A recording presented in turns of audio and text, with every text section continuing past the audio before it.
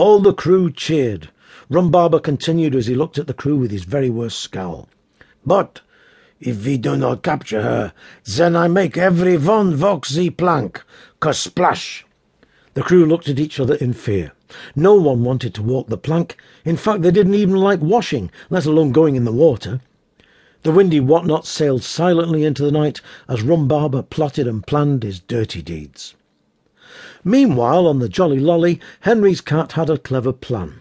Going up to Captain MacGregor, he saluted and said, "Excuse me, Captain, sir, I have had a very good idea for finding the windy whatnot." "Ha ha, me lad, and what be that idea?" said Captain MacGregor as he gave a sip of rum to his parrot. Henry's cat saluted again and said, "We can fly a kite very high and keep a lookout on it.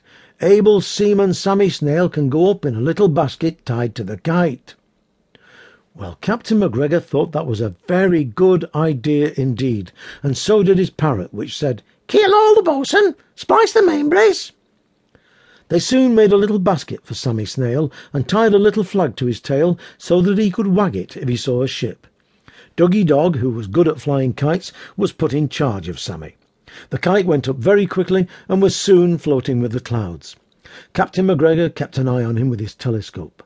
Sammy had only been up a few minutes when he wagged his tail, and Captain MacGregor shouted, "Haul him in!"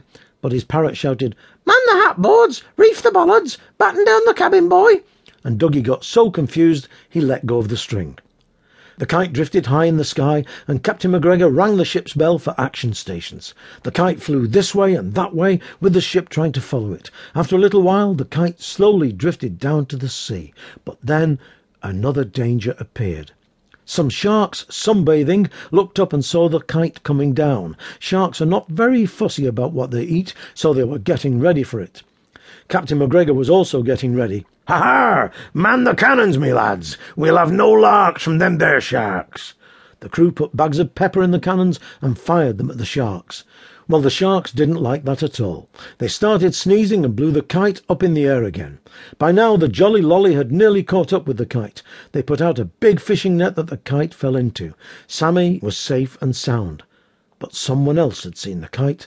It was the lookout on the windy whatnot. He shouted, "Kite ahoy on the starboard bow!" Rum Barber knew what that meant. The Jolly Lolly wasn't far away. He immediately gave orders to his crew. "Full steam ahead on all sails. We will catch them with the pants down."